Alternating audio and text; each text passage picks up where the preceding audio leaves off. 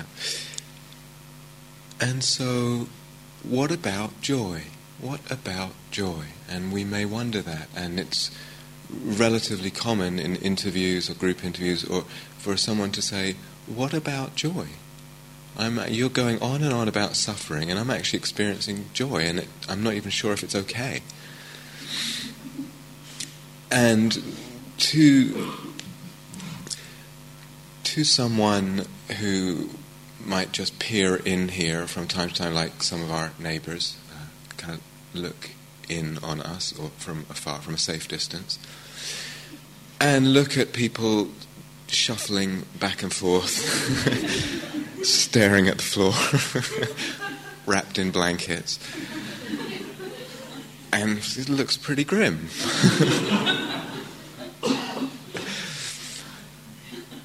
So the Buddha also referred to it as a path of joy. So he was quite commonly contradicted himself. He was quite happy doing that. As a path of joy, and his followers, the monks and nuns and the lay practitioners, they were, how could you tell a follower of the Buddha? Radiance, joyfulness. It was a mark of the path. And it's interesting, if we just think about Dharma in the West, the last, 30-something years, 30-something years, a lot of emphasis on the mindfulness, on the being with, and then a little while later, sort of, okay, maybe we need to add some metta, and a big emphasis on kind of lubricating the practice with metta, and really the necessity of that, of the attention to the climate of kindness. And of course we talk about equanimity. This metta, equanimity, are two of the four, what's called Brahma Viharas, divine abidings. And compassion is another one. So there's a lot of talk about these: loving kindness, compassion, equanimity. And sometimes joy doesn't receive the same emphasis, the same care of attention, really.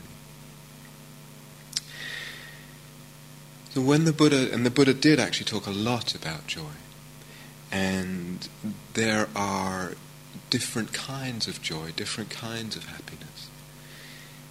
So he talked about worldly and non-worldly happiness, or worldly and non-worldly joy, which sounds a bit strange, but worldly and spiritual joy. And so not at all to deny the range and the kinds of joy that are available to us as human beings. But when we talk about spiritual joy or Dharma joy, it's joy, happiness, not based on the ego, not based on what I am getting, not based on being better than someone, on measuring up in a certain way. Also not based on sense gratification. That's a little bit more subtle, I'll come back to that later. Not based on sense gratification. So it's joy that comes from cultivation of the beautiful qualities of heart. Joy that comes from appreciation, cultivating appreciation. Joy that comes from opening, from connecting, from perceiving beauty, from developing our capacity to perceive beauty, from the deepening of our practice. Joy in practice itself, joy in the Dharma, joy in the teachings and hearing the teachings, in the Sangha, in the community of people who love to practice, who are interested in practicing. This is all Dharma joy, spiritual joy. And very traditionally this third Brahma Vihara, mudita, often gets translated as sympathetic joy, which what it means, and it means joy in the joy of others. So instead of envy or feeling, why have they got this and why haven't I got that? It's delighting in the delight of others. And that's how mudita is usually translated. I feel it's a little bit too narrow of a translation. So really this mudita, this spiritual joy, encompasses everything of what I've just said.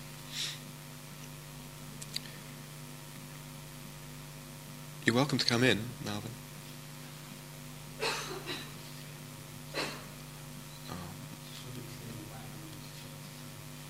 I think it's fine right now. Thanks. Yeah. So I hope you don't mind me speaking on your behalf there, but okay. So maybe joy has a very significant and important place in the path. Maybe it really is something that we need to give attention to. There's deep nourishment. The being is deeply nourished through joy. It's very, very powerful and profound, the nourishment that comes from joy.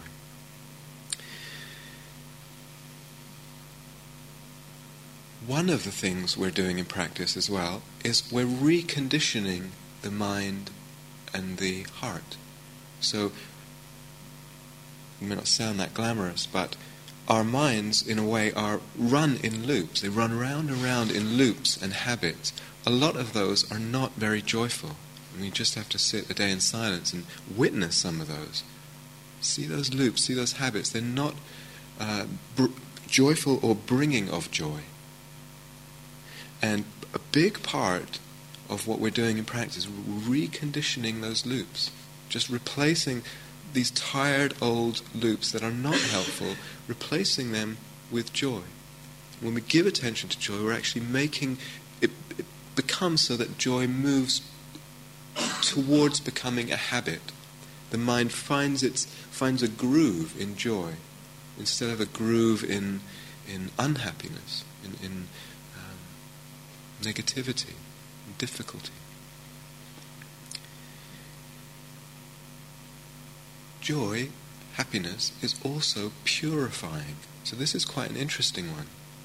May not at first be obvious. When we perhaps reflect or think, what does this mean? We hear about a path of purification. This is a path of purification. We tend to think, what's purification going to look like and feel like? It's going to look like and feel like a lot of pretty nasty stuff coming up and out, and I kind of have to just sit through that and bear with it. And the more miserable it is, the sort of better I'm scrubbing out the system. And, maybe there's some truth to that, but I don't know.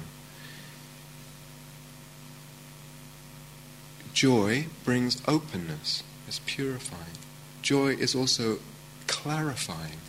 So a joyful state has a lot more clarity in it than an unhappy state, which tends to be quite confused, agitated. Joy brings this purification through clarity. It also brings purification because it transforms our intentions slowly, gradually, non-linearly over time. The more joy we have, just coming and going, the less, or rather, the more we feel we have enough. There's just more and more, very gradually, probably almost imperceptibly in our life of practice, more and more we feel like we have enough. The mind doesn't need to move out so much in greed, in envy,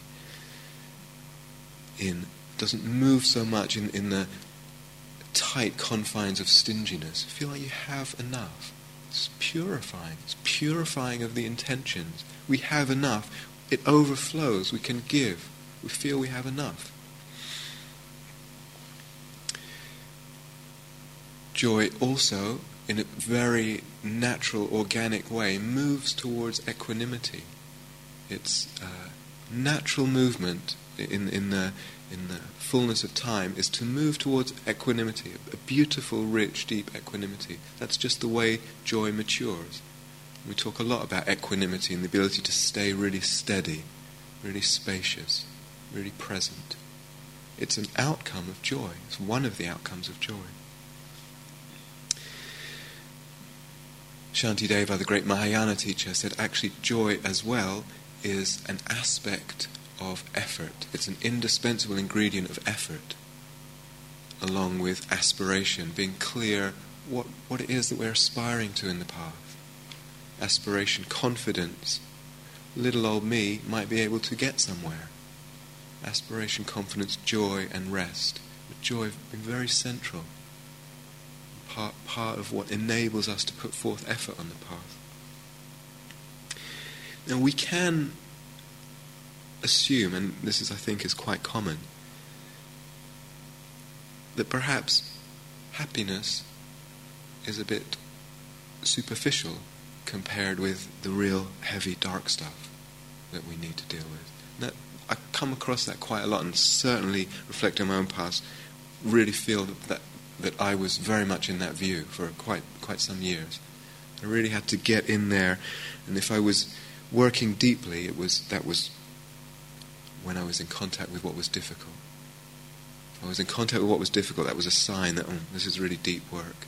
The real work is through, going through the hard stuff, which is unhappy. So just to ask, all of us to ask ourselves, where is my assumption on that? What is my assumption on that? What do I assume about the nature of depth and happiness or unhappiness?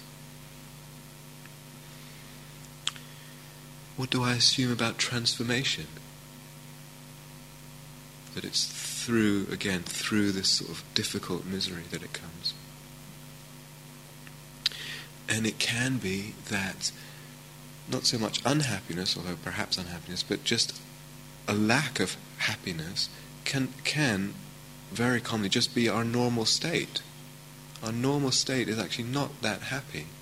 And then we take that, because it's normal, we take it to be natural.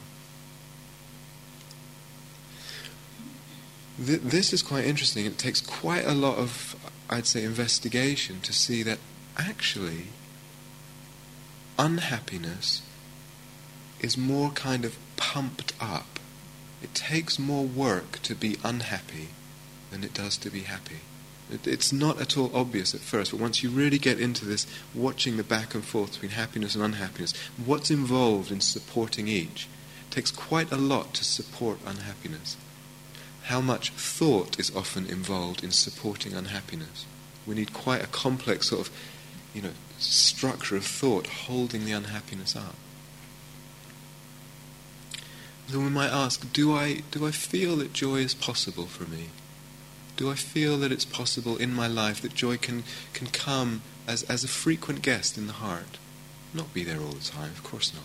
It just do I feel that's possible for me?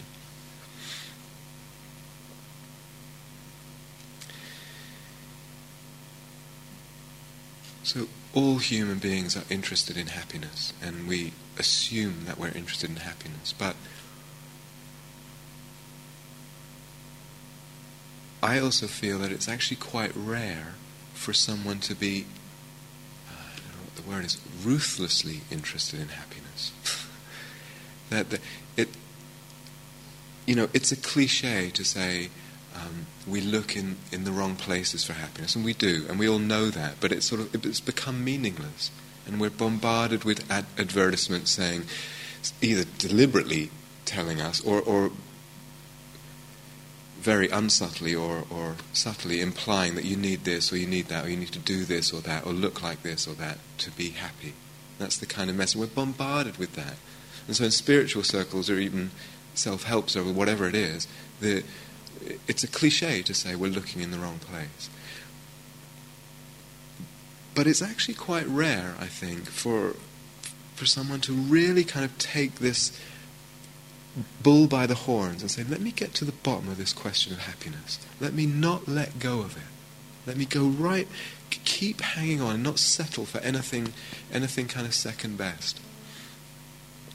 And it may be, I think it is actually, it may be that a full inquiry into happiness, into joy, turns out to be the same thing as an inquiry into freedom from suffering. That to follow one question to its end is to follow the other question to its end. So it's like two sides of the same coin in the path.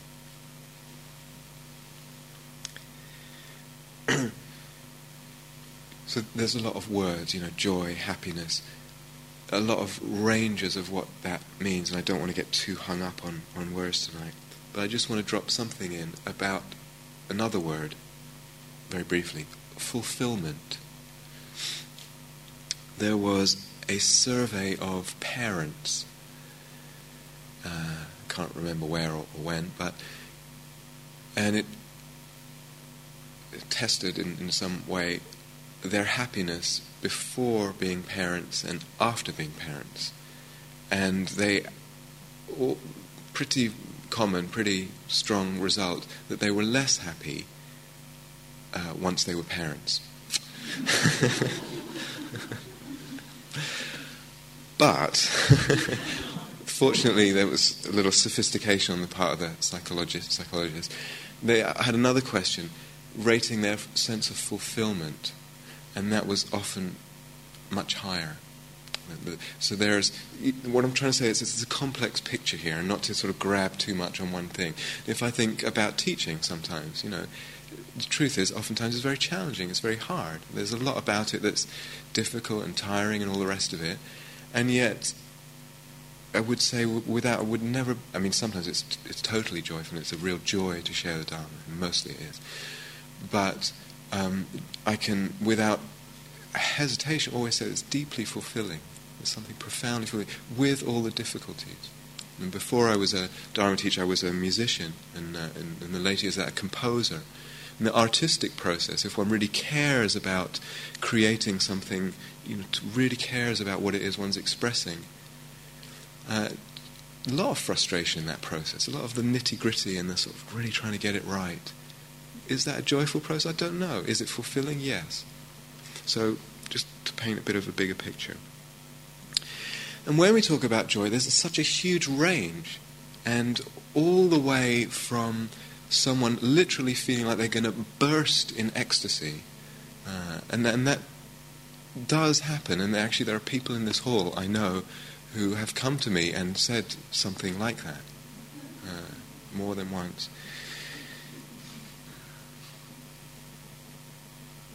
Bubbly joy, still joy, quiet joy, peaceful joy. The joy has so much of a range, so many textures to it, and I want to really talk about the whole thing, the whole range.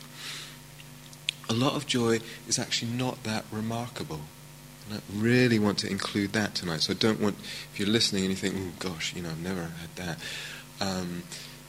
Really want to include that because that's as significant. The whole range is significant.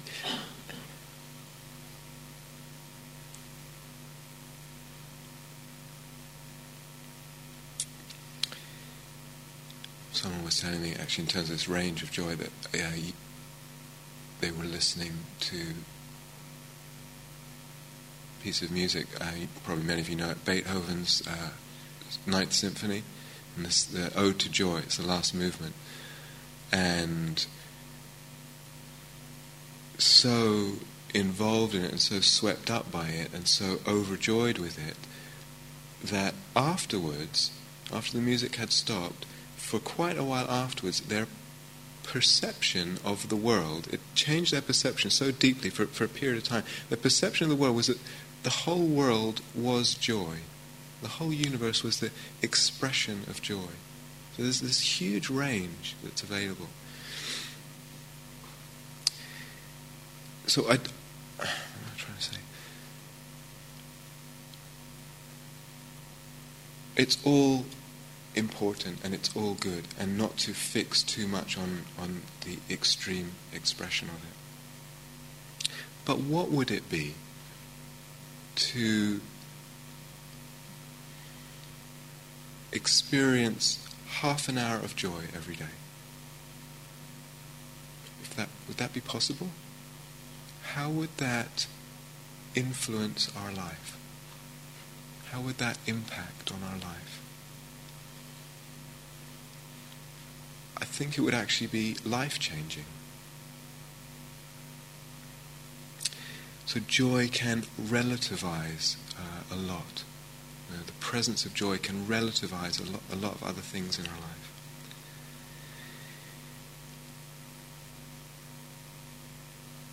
We talk a lot about letting go. We talk a lot about letting go and say, let go, just let go, just let go. But oftentimes we need something else to hang on to. We need something else to hang on to before we can let go. It's too much to ask someone who feels impoverished inside to let go of something. Of course they're going to cling. When we feel nourished, when we feel we have enough, it's much easier to let go. There's a story, the Buddha once, because they lived on alms, so just receiving whatever they received for food that day. And Buddha went on alms round one day in a village, and he was next to another monk from a different tradition. And that monk got fed, and the Buddha didn't get fed. And this other monk kind of turned to the Buddha and said, now what are you going to do? Something like that. Big Buddha. And the story goes, there was just a pile of straw there, and the Buddha jumped onto the straw, crossed his legs, and sank into meditation. Just before he sank, he said, "Feeders on joy are we." And he was fine. So, I just want to say, I'm aware, listening to this, that it can actually be difficult to hear. It can be difficult to hear about joy. And especially when we hear about that range and we think, oh, gosh, no idea about. And so for some people, that does come. And for others, it feels like totally alien to their range of experience. So it can be difficult to hear, and I really appreciate that.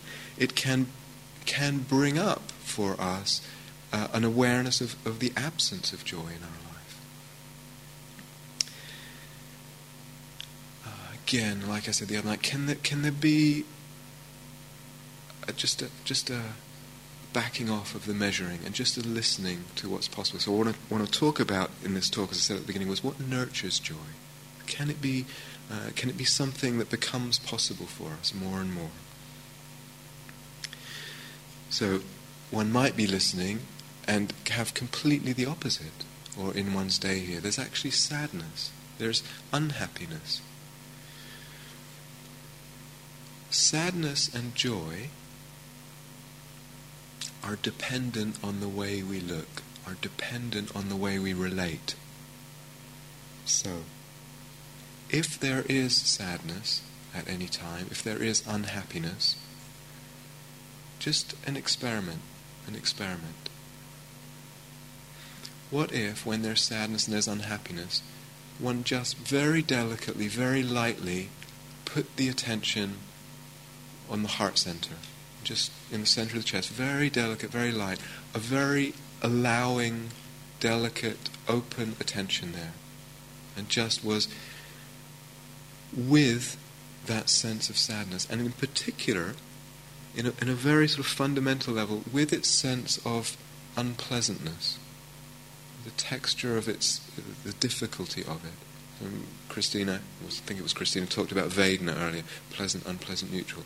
What if one just stayed very, very delicate, very open, very caring, with the sense of unpleasantness in the heart area when there's sadness there? And if one could do that, and one had a connection, one was connected to that with presence, one was interested, kept sustained an interest, and one was accepting, completely allowing of that sadness, of that unpleasantness, and one was steady with those three things: connection, interest, acceptance. CIA, if the CIA is there.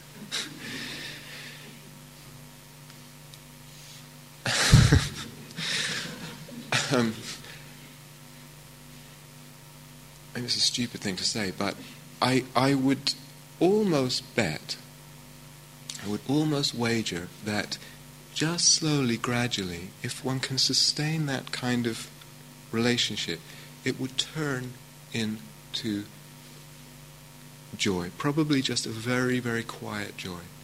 It's through the relationship. It's dependent on our relationship that sadness arises and unhappiness arises. And dependent on our relationship that joy arises. So this really is an invitation to experiment with this. So even as I'm talking, you feel like, I don't know. Try this. The absence of aversion, the absence of pushing away and wanting to get rid of, brings joy. So, I remember a little while ago, I'm sure I'm not the only person who's a bit sensitive to garlic. So if I eat garlic in the evening or late at night, I find that the body is quite restless and it's difficult to sleep. So this happened a little while ago, and I was trying to sleep, and I had a busy day the next day or whatever, and just feeling of irritation with it, trying to sleep and not being able to. And then I just decided, okay, I'll just give into it, and I just get up and just sat. And giving into it, non-aversion, then I got up, there was still the restlessness, but happiness came instead of the irritation, the unhappiness. And it was all it's all in the presence of the aversion or not.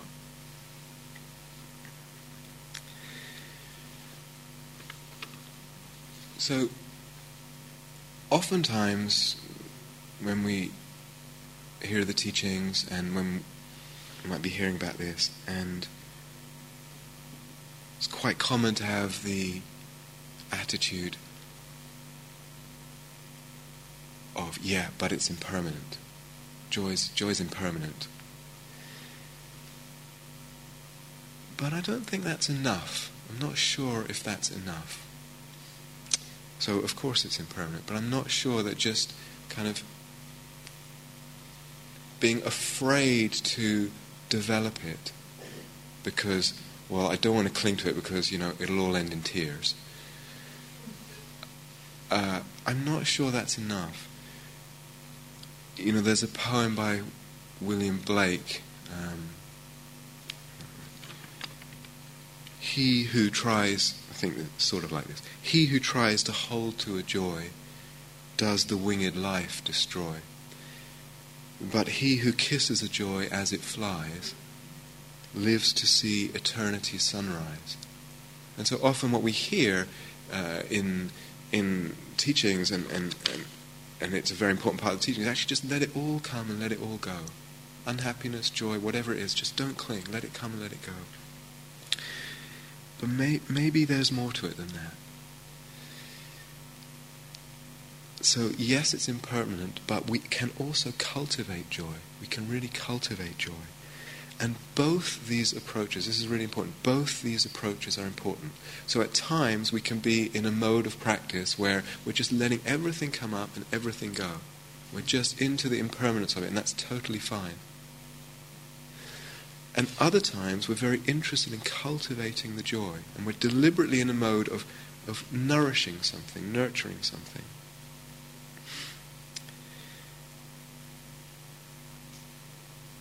So it is impossible for anyone, even a Buddha, to have joy all the time. Even a Buddha is going to rest sometimes in equanimity and just turn it off for a minute. It's impossible to actually sustain. It's a condition and it doesn't sustain all the time. But it can be more frequent. And it can deepen. And we can learn to sustain it. So this is a little bit of a different approach to the teachings. We can actually learn to sustain joy. We can practice joy. We can learn that. And we need to understand kind of how to do that. Okay, great idea. Sounds wonderful. How do I do it? How does it come? What nurtures it? What builds joy? What allows joy? How do I get out of the way? So the Buddha used this word a lot, skill. He used the word skill a lot, which is, it's not, for some people it's not a very attractive word, but there's something extremely just compassionate and pragmatic about it. If we said the art of joy, it's a bit like, well, I'm not really an artist, I don't really have that. But skill is something that we can all learn. Wherever we feel we are, we can develop more of a skill at something. And something which even might seem impossible can become, just through the gradual development of skill, more and more possible for us. I remember when I must have been about 6 or 7 or something, and every year we had my cousins in Italy, and we used to drive the whole family in the car 3 days, which was interesting, across Europe to Italy through France and Switzerland. And somewhere, I don't remember where it was, we stopped once, and there was a sort of go-kart track ostensibly for kids, but it had traffic lights and sort of, complex road junctions, and the cars had gears and all this stuff. And I was, however, I was 6 or 7, and my younger brother just looked right at it and leapt into things, full accelerator, and zoomed off, happy as Lewis Hamilton or whatever. And I was completely just overwhelmed and just completely, I just froze. It seemed so complicated and so like, how do I even navigate this? And of course now driving is just, don't even think about it. You just drive and have a complicated conversation with someone. It's just over time, it's a skill that develops. And I remember when I was learning to drive when I was 16 or 17, also feeling overwhelmed. It's just a skill. It's just a skill, and joy in a way is the same. So, one of my teachers, Ajahn Jeff, talks about skillful attachment, and it's actually maybe worth, in a way, getting attached to what brings joy. We talk about non-attachment, letting go, maybe grabbing hold of what brings joy. And later, we can let go of joy too. But it will only be because we're letting go for something better. So he uses an analogy of a ladder, climbing a ladder. And you don't let go of one rung until you've grabbed hold of the other one. There's something that's helping our letting go, that's moving us on. That may not be an image that resonates very comfortably with a lot of people, because the notion of a ladder and holding on, it seems like goal-oriented, and we could get really into that. I won't tonight. It's just, what's the views about that? Is there a place for that view in the path, as well as this other approach? They don't have to be mutually exclusive. There's also room for another approach of let it all come, let it all go. It's all impermanent. Just let go. Don't cling. And we can move between these modes.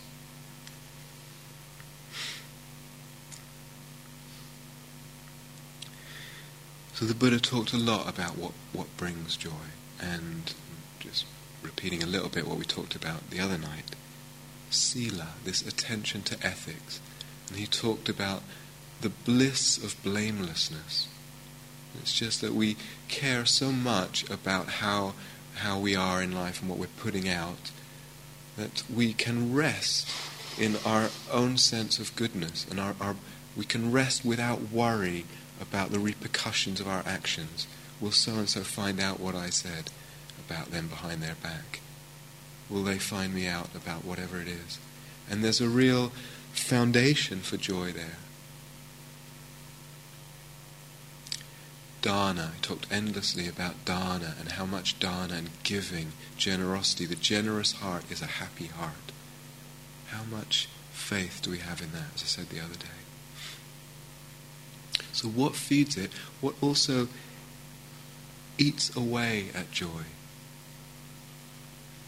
So some of it's really obvious. Worry. Worry is something we really have to learn in practice. It's a gradual learning. We learn how to work with worry in a way, draining it of its energy. There's some things in life, there's such a cultural agreement about worrying about certain things, like money, for instance. So everyone, and it's understandable. I don't want to dismiss it or play it down, but everyone is agreeing that we need to worry about money and investments, and have you got the right, interest rate and portfolio and all this stuff. And it can be that one needs to actually be really firm with oneself about worry, and particularly things like money worry. I'm actually not going to do that. I'm really going to just cut it off. I'm going to practice generosity. Something that's going against that grain. It has such an inner momentum and such a cultural momentum. And once we're swept up in that, it will eat away the joy. I'm not saying that's easy, but sometimes it's like a kind of firmness with ourselves is really important. So eaten away by worry, by uncharitable inner attitudes. So envy, greed, or the opposite of this sympathetic joy, sort of someone else achieves something or does something really well, and we say, yeah, good, but we're sort of a little bit putting them down. And we can see ourselves doing this. It's so interesting just to watch these. They're just little movements, but they're so common. They're so repeated. We all have this. And can we just notice they're happening and then just put the other movement in? Celebrate. Take delight in the achievements of others and the success of others. So judging.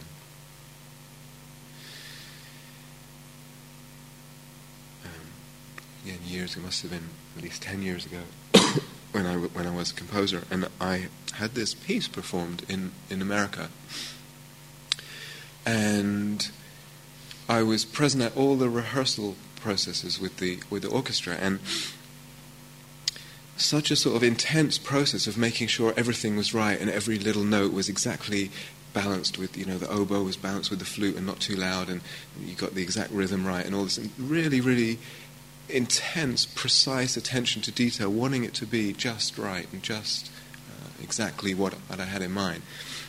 And the concert came, and sitting, listening to the concert with the same attitude of, oh, okay, that was wrong, and that wasn't quite balanced. And it was quite a unjoyful experience, actually, to sit and basically on the edge of my seat and noting, making mental notes of all the little mistakes everyone made. And then a few days later, I went to visit some other friends who are musicians in New York, and we just saw this advertisement for, it was an Arabic music concert in Brooklyn Public Library, and we just thought, cool, let's go see that. And it was really long. It was like hours and hours. I think it was all day. And we went, and it was this in a huge library, and different sort of acts would come on, and Arabic poetry, and because I didn't understand Arabic at all, whatever. But the scene was families and kids and picnics and grandmas and lots of noise and just a whole big scene together. And I remember sitting there and sort of taking in the whole beauty of the life unfolding. And of course what was very much absent was this critical, right, wrong, that wasn't quite good enough, etc. And such joy and delight and appreciation of just the beauty of humanity sort of coming together and living, and life just manifesting.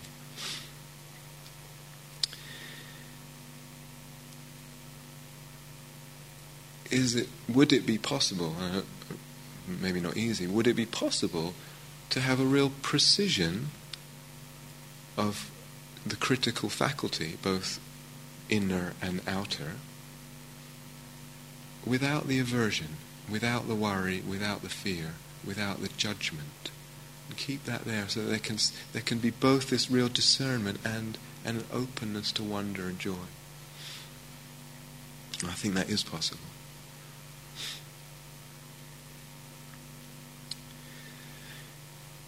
So, one huge part in nurturing joy is not overlooking it. This is really what I want to stress, because it can feel like it's a long way away.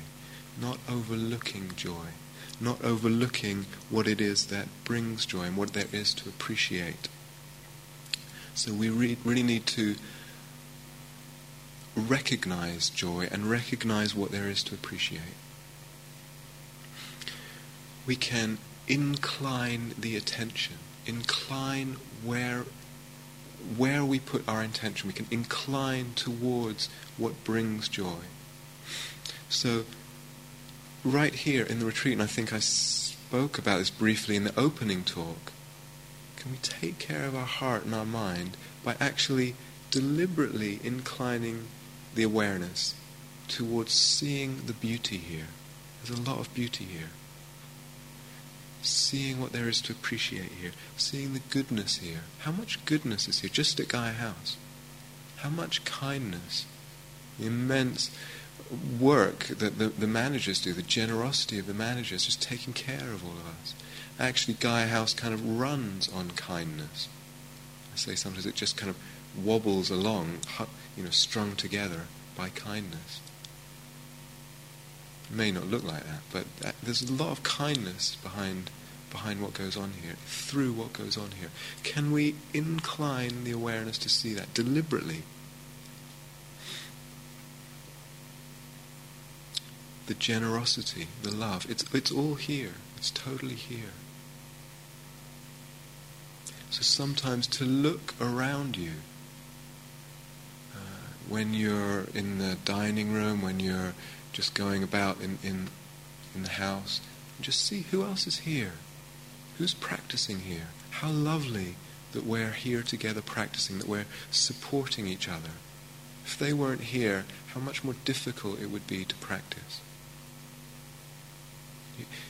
Incline the mind. Oftentimes, too often, the habit of the mind is the other way. Fault finding. What's irritating? What's wrong? What's the problem? What's difficult? You need to incline the mind. It's going against our habit. It's going against our habit, and we need to just, as I said, make new habits. So it takes some work at first, but you can really play with it. So the other day I was just playing around with this, and I was coming from something, I can't remember what it was, but I was a little bit irritated at something. And I was driving, and I just said, okay, let me play with this. And driving along the road and going one way, and of course the cars on the other side going the other way, and I just reflected, oh, how lovely that the other cars don't deliberately swerve into my car. And I was, in a way, I was just being silly with it, but it actually really worked. It was quite interesting, and I was really appreciating the fact that, I can walk out there, I could drive out there, and yeah, of course bad things happen, and of course there are nasty people out there, of course. But actually, pretty much, on the whole, people are not that bad.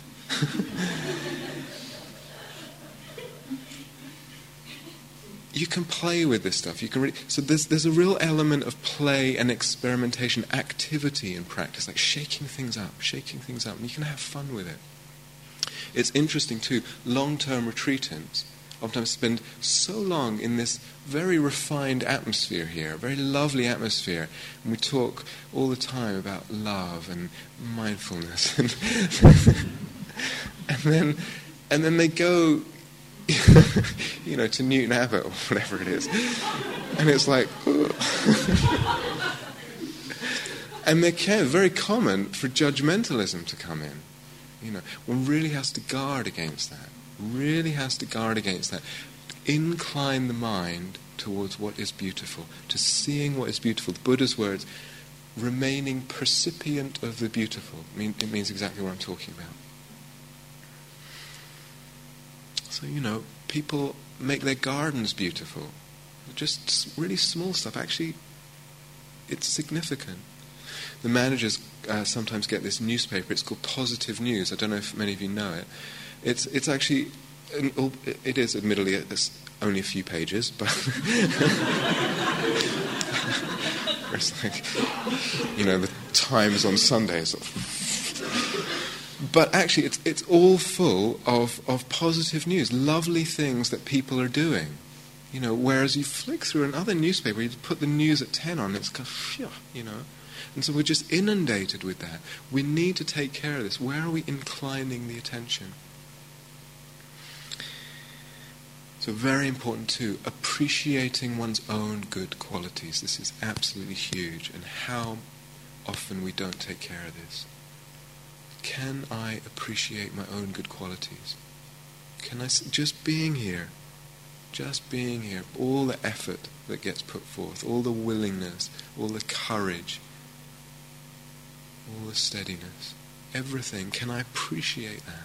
Not to overlook it. It's absolutely indispensable as a foundation for joy. A friend, actually he died recently, but a friend I had was a psychotherapist, and he worked with many different kinds of clients, and one group he worked with was addicts of different kinds, people with different kinds of addictions. And one of the ways he would work with addicts in particular, one of the pieces that he would do with them, was he would ask them to make an inventory of things they were grateful for.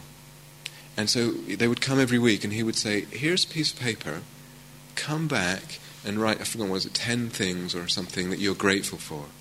And almost without exception, the reaction was, I'm not doing that, stupid. And yet often they would do it and would report, wow, what a difference that made. And it's just this inclining the mind towards what we have to be grateful for. Huge is the power of gratitude. And not just for addicts, obviously.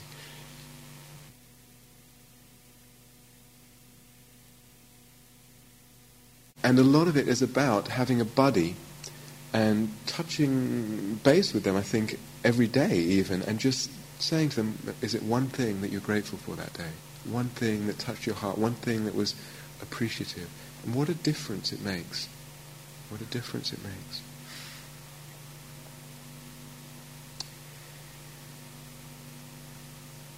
So, there is the place in practice for being with what's difficult. Of course there is, and opening to it and being patient and being kind with what's difficult. And we talk a lot about that. Definitely, really important. And there is also the place of inclining the mind, shaking it up a bit, doing something different. Inclining the mind towards gratitude, appreciation, beauty, etc. They're both important. Again, what's the assumption? Does one sound superficial?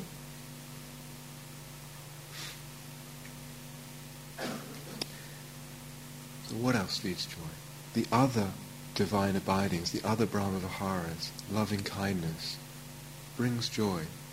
Over time it brings joy into the heart, brings happiness into the heart. Compassion also brings happiness. This is an interesting one, because oftentimes even people on retreat feel like, compassion is a bit scary. Feel like you're going to be overwhelmed with the sadness of the world. But actually, if one works with the art of compassion practice, it's actually a very happy practice. There's a lot of happiness there. One needs to know how to work with it. Compassion brings happiness. The wish to serve others. Again, Shantideva, and he talks about bodhicitta, this desire, this overwhelming desire just to give to others, to work for the benefit of others, and what joy that brings. And he talks in very dramatic language, but again, it can be very undramatic.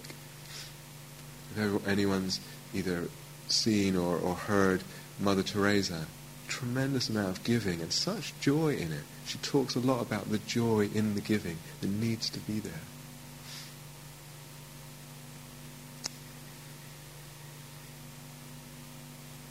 So, what else? Mindfulness. When there's mindfulness, attentiveness, presence, with curiosity, and the curiosity of investigation, that can be there. And a kind of energy with that we're injecting some energy into that. That brings joy. It's actually quite similar. The Buddha taught us a little formula. Mindfulness, curiosity of investigation, and the energy that comes with that. And just stay with that, and joy comes. And again, it might not be that remarkable. That doesn't matter. So is it possible sometimes when we're sitting and say, yeah, I'm mindful, I'm here, can we inject our attentiveness, inject our mindfulness with these qualities? curiosity, investigation, energy. So one thing that becomes really significant in this is actually attention to joy itself. Attention to joy itself. The Buddha said, in a very significant quote, whatever one frequently dwells upon, that will become the inclination of the heart, the inclination of the mind. So to really reflect on the implications of that. If we dwell on joy, pay attention to joy, it becomes the inclination of the mind.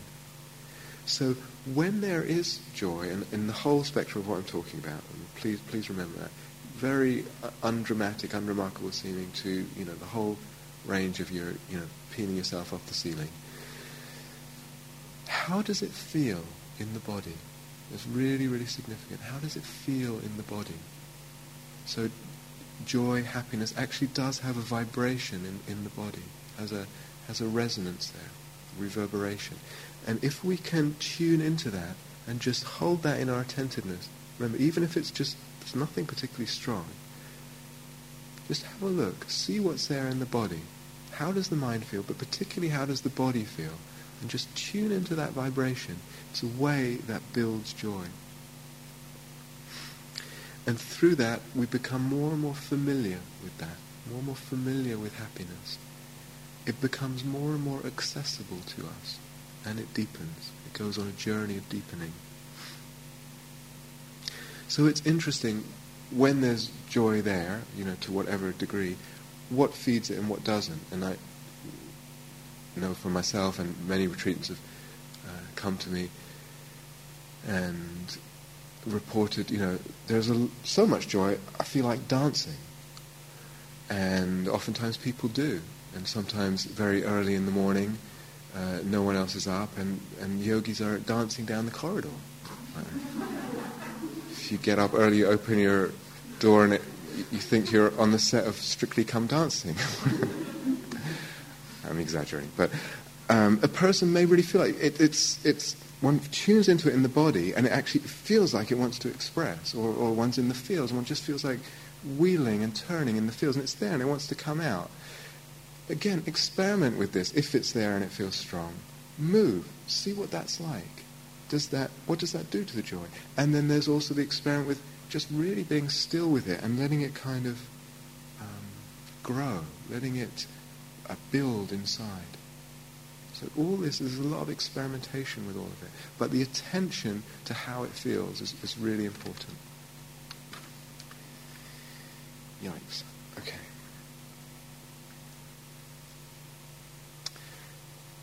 So this spiritual joy, what the Buddha called, and sometimes this physical aspect of joy is called piti, and it can come also out of concentration. It's a pleasure that's not based on the senses. It's not based on sense pleasure. So this is quite a significant point. So it's not that we're interested in closing the senses, but there is, I think, in practice, as it matures, a maturing of the relationship with sense pleasure. And so, rather than being hungry for it and sort of reliant on sense pleasure, we can be open to the pleasure through the senses, but it's actually a sense of wonder or mystery through the senses that we're tuning into more and more, rather than the aspect of it being pleasant or unpleasant, lovely taste or lovely this or that. There's something that's available through the senses, different than pleasure, different than sense pleasure. It's actually deeper and more nourishing. It has to do with wonder. That we see something, the rain. Maybe rain's not that pleasant. There's a wonder in it. Not dependent on pleasant and unpleasant. Dependent on something else. But we can develop this physical feeling of joy. And again, this is talking about long-term practice now. By giving attention to it. It can seem like it comes out of concentration sometimes, and that's true. But it also comes out of, or what it really comes out of, is non-entanglement. When we're not entangled with what's going on, when there's openness, that allows joy, allows happiness.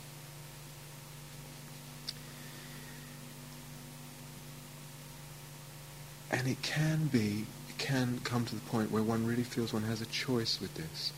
So something difficult goes on. I remember about a month after 9/11, living in America, and the US army invaded Afghanistan. I felt really saddened by that.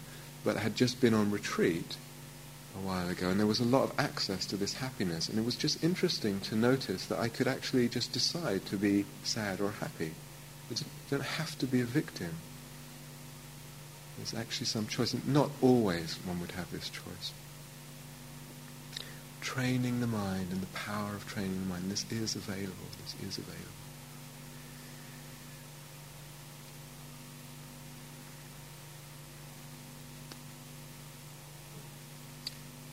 I'm not sure about time, but are we still okay-ish? Yeah. Talked the other night about the three characteristics: the impermanent, contemplating impermanence, contemplating unsatisfactoriness, and contemplating things being not self. And the more we contemplate that, the more joy it brings. You can actually see this. So they're not depressing. There's a letting go.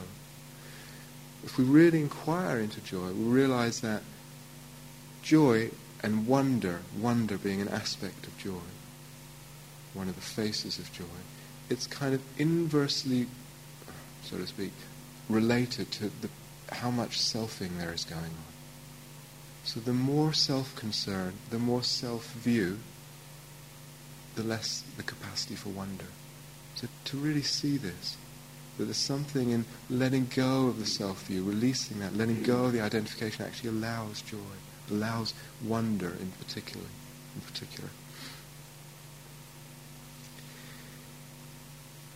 Gradually, as the path progresses, we open more and more to a joy that's not from things.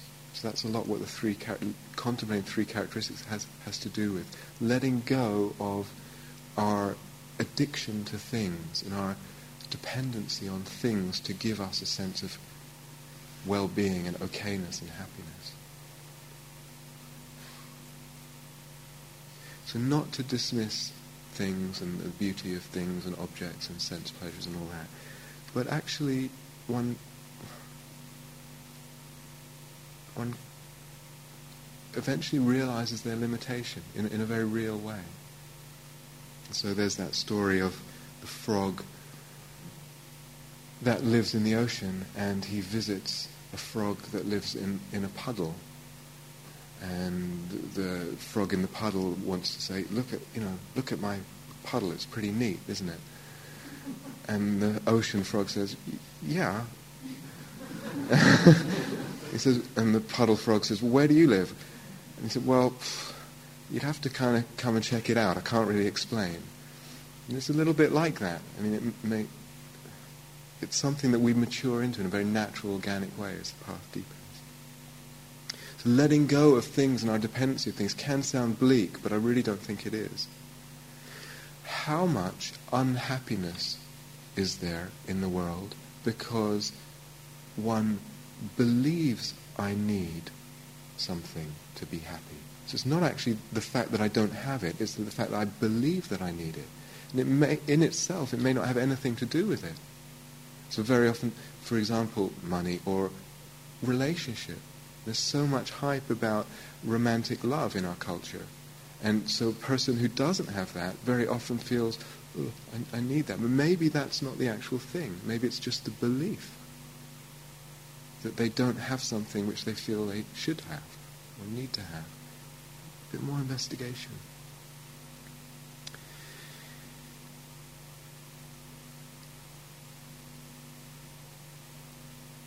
So one, again, very naturally develops a joy in absence comes. A joy in absence. And it's not based on aversion. There's a poem I really love by Rumi, a very short poem. It says, come to the orchard in spring. There is light and wine and sweethearts in the pomegranate flowers. If you do not come, these things do not matter. If you do come, these things do not matter.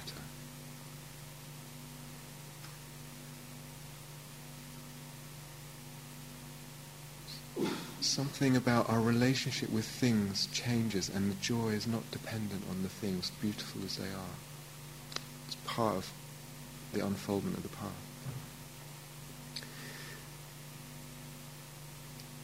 As through the movement of cultivating joy, as joy comes and goes and comes and goes, and happiness comes and goes, we begin to notice too how our sense of things and the perception of things actually changes depending on whether there's happiness or not there. We see the emptiness of things and our perception of things. Looks this way if I feel happy, looks this way if I feel unhappy. We begin to lose our infatuation with believing that things are a certain way. Depends on the mind state. We see that through the coming and going of happiness.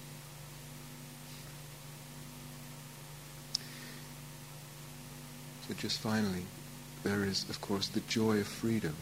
The joy of freedom. Not being dependent. The joy of release. Not being bound in the self, in defining the self, in defining the world. Not being bound by things. The joy of freedom, the joy of emptiness. One of my teachers, Ajahn Jeff, is very fond of saying, the Buddha was someone who did not let go. He did not let go in his search for the highest happiness. So he actually clung to that, where most of the rest of us would actually let go at some point. So, it's okay, I'll settle for this. He actually did not let go in his search for a deathless happiness. And also, as my same teacher, Ajahn Jeff, says, all the happiness that we experience in life, we're going to die. How good can it be if it all ends in death?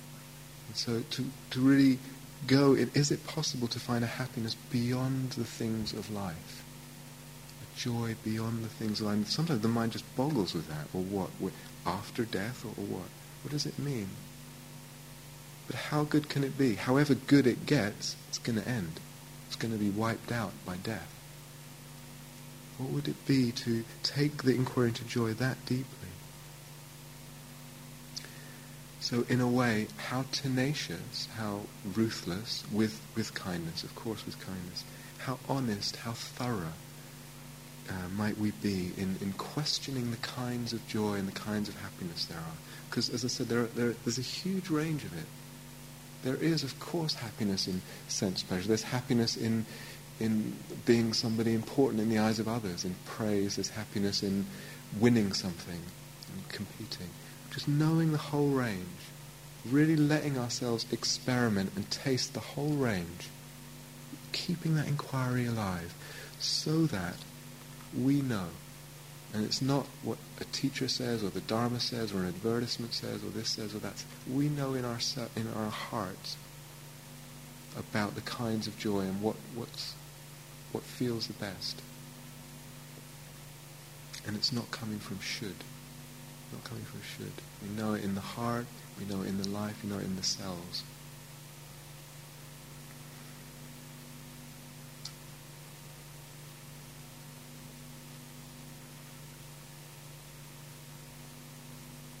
And what I really want to say is that joy, like all aspects of the Dharma, is an inquiry.